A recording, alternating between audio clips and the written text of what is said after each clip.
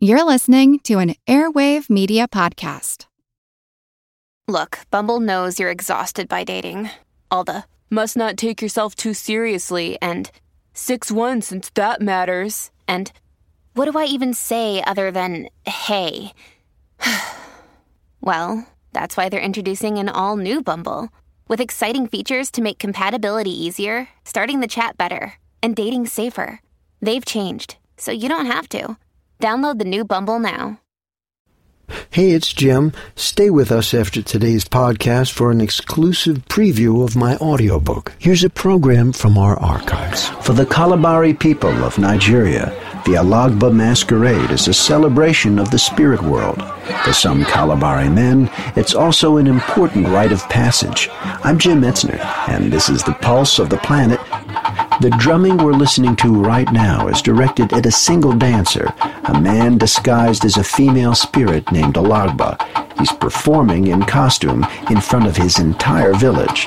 The drum rhythms are a set of instructions, a sort of Simon Says played out in the language of the drum. So you must hear the drums and things right and go through the test of being able to point out various ancestral shrines and things in the village correctly by being able to understand drum language. Sakari Douglas Camp is a sculptor whose work has appeared in The Art of the Kalabari Masquerade, an exhibit at the American Museum of Natural History. People know when a dancer makes a mistake, because if you're asked to point west and you point south, you're definitely wrong. And there is a member of the cult sitting to the side of the arena with a drum, and if he hits that drum to say, listen boy, you're just totally wrong, members of opposing compounds will come and rip his costume off, will turn him back into a man in public. His family will be disgraced and he'll be just so embarrassed he won't be able to show his face in town. But if the dance is performed properly, the dancer receives many accolades and much prestige, not to mention being inducted into the elite group of men responsible for the keeping of the traditions and secrets of the Alagba Masquerade. You've been listening to a program from our archives. Hey, check out our website, pulseplanet.com, for news of my latest project. It's a novel. I'm Jim Metzner, and this is The Pulse of the Planet. As promised, here's an excerpt from Sacred Mounds, my first novel, a work of historical fiction and magical realism. So, he turned to Inez. What do you want me to do? Wash him. See that he gets cleaned up. You're serious. He's a big boy. Surely he knows how to dress himself. Glancing at the reversed hood, he added, sort of. When I showed him to the bathroom, Inez said, it was like he was seeing it for the first time. That doesn't make any sense. How can anybody just show up out of the blue looking kind of normal and not know what a bathroom is? I mean, he's obviously washed himself. Hilton sniffed. More or less, recently. Okay, he's getting a little ripe, but I mean, maybe he's escaped from one of those institutions or something. I mean, have you checked him for any ID? I will, she said. Please do this. It'll be a growing experience for you. A growing experience. Well, you think I'm going to get turned on? Just do it, Hilton, Inez said with a touch of exasperation. For me, it would help me if he smelled halfway decent. He's got a knapsack over there. Maybe there's some clothes in it. I might have an old shirt that'll fit him. Guy shows up, sings you a song, and you're giving him your clothes. Hell of a song. Have you been drinking too much moo tea lately? I don't get it. I mean, this is like a merit badge for the Girl Scouts or something? You'd rather I washed him? She asked. I'll bet he would. Look, Hilton, I know this is off the charts of everyday behavior, but since when have you become Mr. Normal? For once, could you just do this for me without trying to figure out all the angles? Can you do it because one of the few people on the planet who can put up with you is asking nicely? Hilton looked at her, then at the improbable visitor, sighed deeply, and said, all right, but if Mr. Nachi decides to get too friendly, I'm pulling the ripcord. Knapsack in hand, Hilton led the visitor into the bathroom and closed the door behind him. His voice rang out, would you get me that candle? I'm not going to shower in the dark with this guy. I don't care if he starts singing the national anthem in Swedish.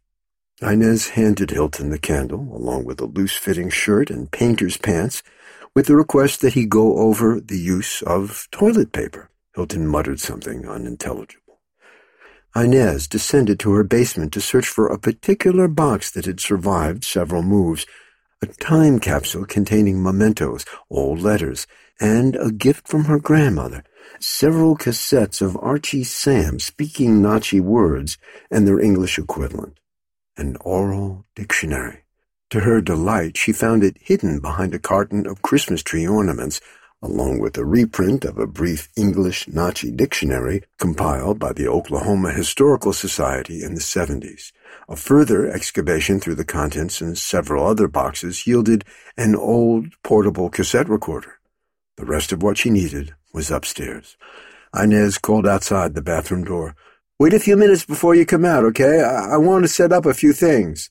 "Fine," Hilton shouted. "We're just prettying ourselves up for the pilgrimage pageant," referring to one of Natchez Rites of Spring, where high schoolers in period dress portrayed episodes from the city's history in dramatic tableau.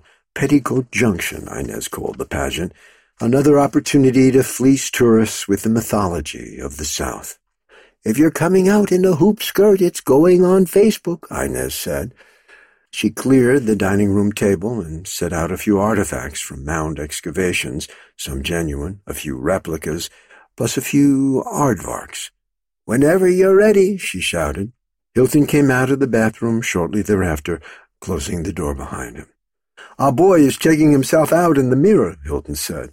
Underwear seems to be a new concept for him, and either he's studying Stanislavski or this was his first shower. He did seem to be familiar with soap. "Yeah, I showed him that," Inez said. "Who's Stanislavski? Method acting. Marlon Brando." "It's funny, I had the same thought. This may be being some elaborate prank that you were in. He seems quite natural, though.